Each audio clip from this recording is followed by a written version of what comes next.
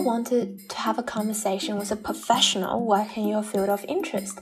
Are you intrigued about how they got started in the career and what is it really like in their line of work? Welcome to the 5 Questions podcast, initiated by academic heads at Sancta Sophia College. You'll be surprised by how much you can discover with just 5 questions.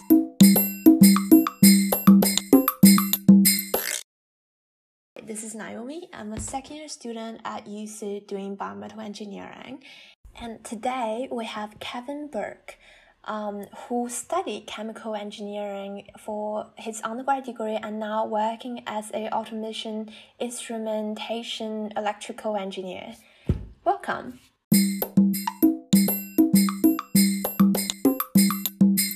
So, Kevin, what made you get into this job industry, and what did you study at university? Did your role require further studies, such as completing a master degree or any other short course? Yeah, my role at the moment, I'm with Australian Industrial Energy, working on a gas terminal, or putting a new gas terminal down at Port Kembla Harbour, down at Wollongong. Prior to that, I was working out at the LNG plant in Western Australia, at the Gorgon plant on Barrow Island.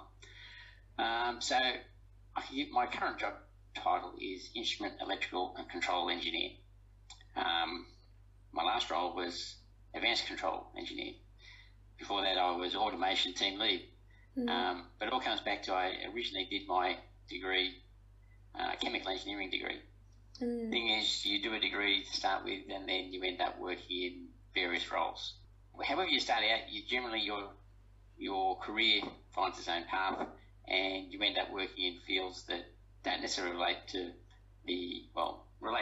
to a small extent to the initial course you did. Then you end up doing something else. So, part of my role is electrical engineer, but I've not got any electrical engineering qualifications.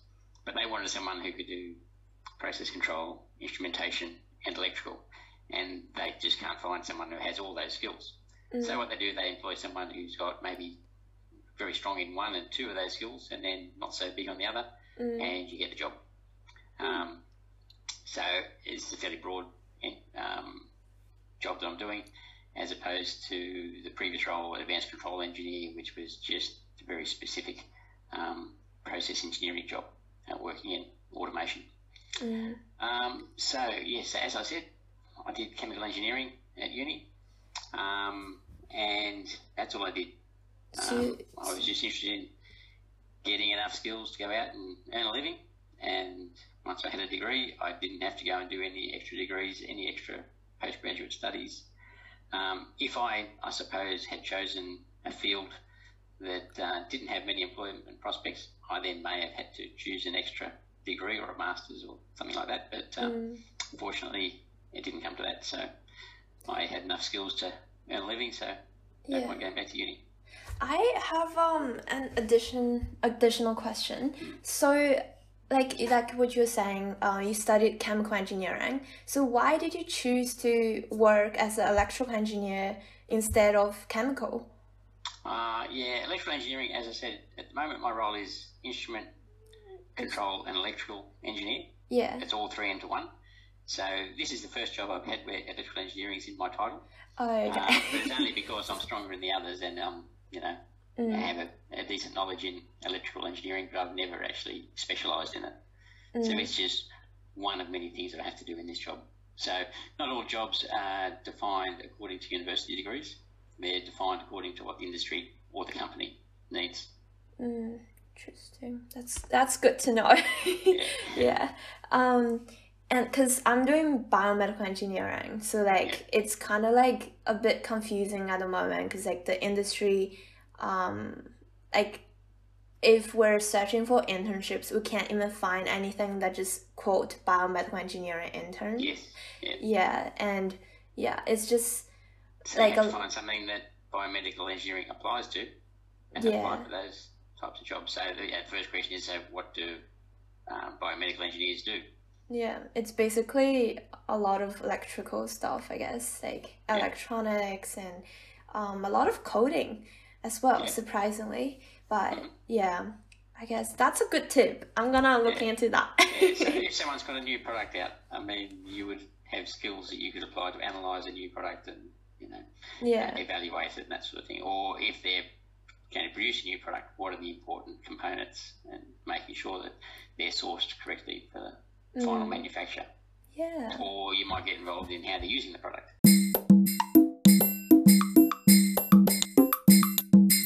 Okay, so let's move on to the next question. So what is the career progression like for your role, and where would you like to go from your current position on, or like aspire to achieve in the future? Okay, so I suppose to wind back to many, many years when I finished uni, a lot of companies have graduate programs. They'll take people out of uni and put them through sort of training in their company, getting them familiar with their corporate structure, what their company needs are, who are the people in their company, and learning the skills from people who have more experience. And that generally goes for a couple of years, and you sort of go through a career progression through that graduate program. Yeah. And then people finish the graduate program, and then they go out to apply for jobs within the company or potentially outside the company, but that would not be their aim. But and then your career progresses either within one company or across a range of different companies. People who want to stay at one company will then sort of, often if it's a big company, will have some sort of career progression. Worked in some big chemical companies, and they would have benchmarks which you would have to meet in terms of skills, recognition, working across different sites to gain credentials to get the next job grade increase. Yeah. So you get promotions by getting extra skills and acknowledgement, and people in the company valuing your skills and input. And then, of course, you can actually directly apply for positions, and they might be higher job grades, and you improve your pay and conditions that way. Yeah, and just care, like, what gets you to the advanced instrumentation engineer from like a chemical engineering degree? Like, what did you do? Yeah, okay. I sort of didn't choose chemical engineering for any great passion or anything. I just generally finished uni and I was interested in sciences and engineering. Yeah. And I didn't even know the difference between science and engineering at that stage. I just happened to get a job in either I could have had a job in electrical engineering or chemical engineering under a cadetship scheme. But chemical engineering sounded more interesting, so I went for that one. Yeah. And then I did a work in chemical engineering with a company, and I was particularly interested in control systems, automation. And so final year at uni, I did a thesis in automation, mathematical modelling of an industrial application. And then based on that, I got a job which was going to see some capital investment in their automation systems.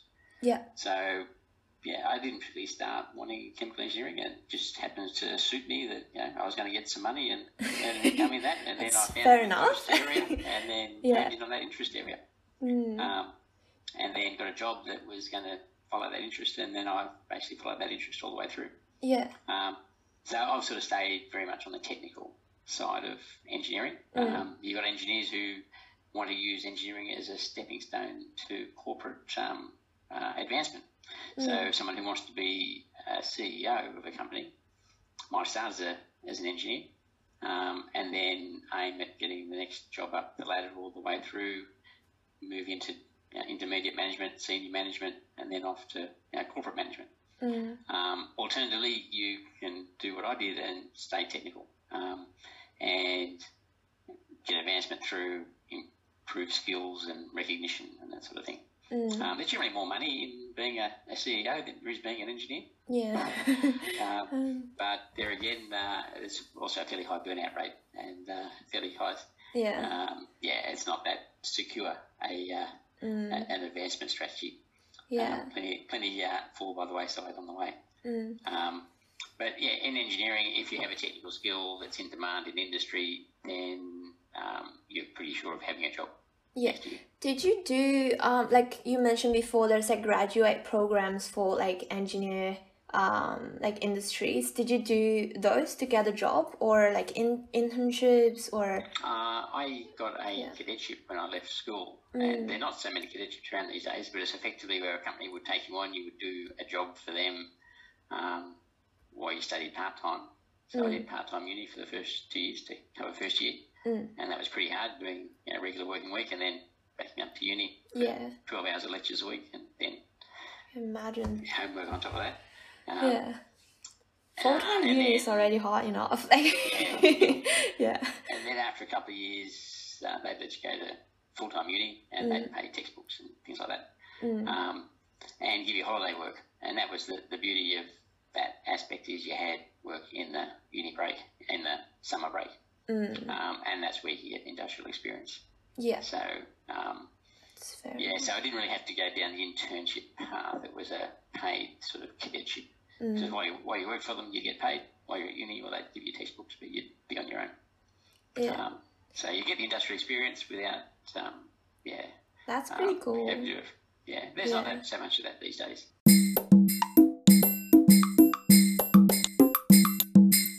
Okay, let's move on to the next question. So we want to know more about like your daily working life. So like, how many hours do you normally work in a week, and like, do you have to do more work outside of your like normal working hours? Yeah. Okay. So normally, you get employed for 40 hours a week. But if you want to do well in a job, you'll probably end up, well, as I do, probably at the moment, 45 to 50 hours a week. You have a job to do, and I don't know, I just find myself frustrated. I can't get as much done as I would like to get done, so I end up working longer than is the regulation hours. But if you enjoy your job, then that's not really an issue. Yeah. So I suppose there's a difference between full-time employees and contractors. Someone who's a contract employee, it doesn't make any sense to work any extra hours than what you're paid for. But as a full-time employee, where you expect to get some sort of career progression within a company, it's typical to work more than 40 hours, and 45 to 50 hours a week. That turns out to be 1 to 2 hours extra per day. Yeah. Do they pay you for the extra hours? I suppose that's quid pro quo in terms of you want to get career progression or have job security or seem to be a good team player. Yeah. So that's what it goes to the territory, making sure you finish your job off and just don't down tools halfway through whatever you're doing, to say it's knock off time, I'm going to the beach.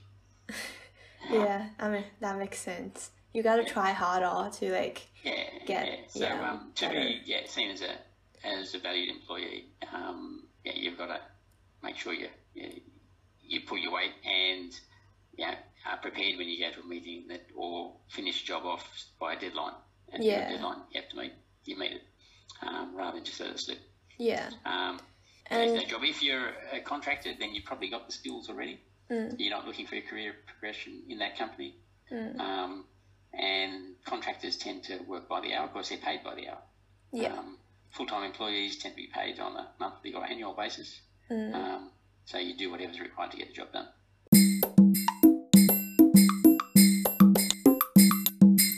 Is there any like challenge that you have faced in your like working so far, and how did you overcome it? And is there anything you would change from the way you did it? Okay. I mean, all jobs have different degrees of challenge, and that's what makes them interesting. Yeah.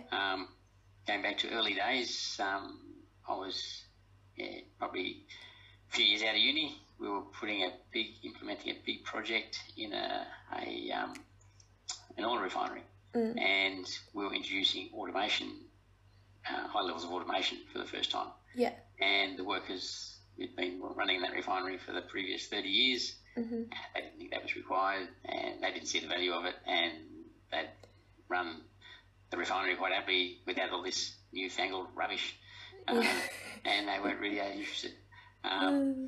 But, getting them over the line, getting them to actually use the new system, see the benefits of it, and, a couple of years later, they were saying, how do we ever operate without this gear?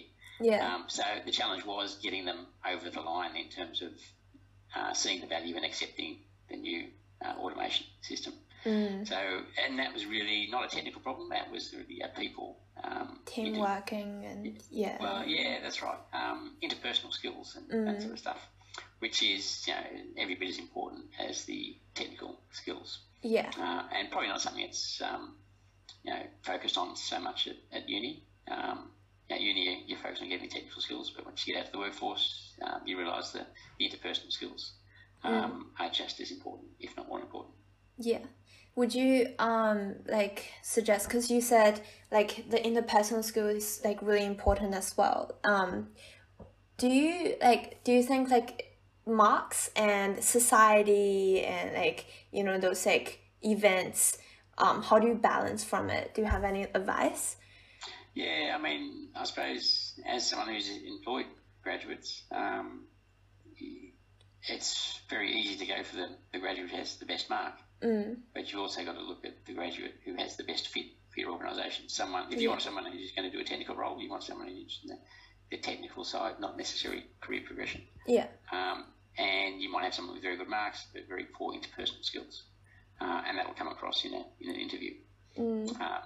So really, what you need is a mix. You may not hire the person with the best marks if they're very have good interpersonal skills. Yeah. And very easy to get along with. So you want to hire the one that have it all, kind of. Yeah, but you don't necessarily want the one who has it all doesn't necessarily have the best academic marks. True. Yeah.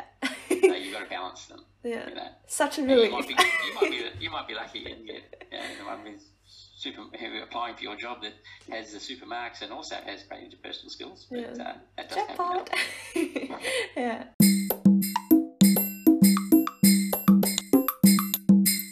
Is there any other advice that like you have received and you want to give out to like the current students? Okay, advice. Well, here we go.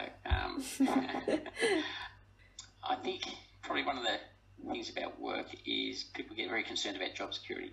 And someone once told me that job security is not about how secure you are in the job that you have. It comes down to your ability to get the next job. So if you lose your current job, how hard is it to go out there and get another job? Yeah. So, and that's around having the right skills that's required by the industry, finding perhaps a niche in technical skills, being known to be good at that, and having those skills in demand in industry, so that if your current employer goes bankrupt, goes broke, decides to have a restructure, you can go out and apply and within a fairly short time get another job. Using those skills that you've developed. So, in summary, job security is not about the job you have; it's about your ability to catch the next job that you apply for. See, that's also like one problem that I noticed for like current undergrad students, especially like biomedical students, because like right now it's such a new degree, like especially in UCID, and we're learning like everything, but just a tiny bit. Like we're learning like circuits and like anatomy and like chemical engineering for just one semester, and so a lot of my friends and also me, we have concern of we will be less qualified than comparing to other engineering students. Do you reckon we should in our free time learn some of those skills ourselves and just master it? If you learn it in your own time, you're not going to get any recognition for it. True. So you probably want to find an industry that values biomedical engineers. So are there startup companies that have been run by biomedical engineers, or have been kicked off by biomedical engineers? And those people know your course and know what skills you bring, and know how to best fit a biomedical engineer into their plans. From the sound of things, biomedical engineering gives you a bit of information about a lot of fields. So that is good to have a broad range of skills. It means you have to be a little bit higher up in the organisation in terms of being responsible for pulling all those fields together to produce an outcome, and that might be a new product, for instance. Yeah. The biomedical space. So that's why they're giving you a range of skills in a lot of areas, so you can know the right questions to ask on electrical, on chemical, on corrosion, or whatever else happens to come along, or diffusion, permeation of fluids across membranes and that sort of stuff. Yeah. You can ask the right questions so that when you go out to suppliers, you know how to evaluate the product that they're presenting to your company, or how you're going to use their skills in your company's pursuit. So that's the advantage of your course, is a little bit about a lot. Yeah. And you can ask the right questions. You probably won't be delivering any one of those particular strands, being an electronic component or a membrane that has to form some part of a biomedical device. But you'll know what the components are that have to go into the finished product. Yeah. Oh. Not that I know anything about biomedical engineering, but I'm just guessing. Yeah, I mean, that makes sense, because like even for my the internship experience, they put me in different departments. Like once I finished with procurement, they put me into prototype and then manufacturing and then circuit design, everything, and I was just in everything, but for a bit. Yeah, and it came. That's like a mini graduate program. Like in that graduate program, you would spend a bit of 6 months or so in each of those different areas. Yeah. Assuming you work for a company that's big enough to have all those departments. Hopefully.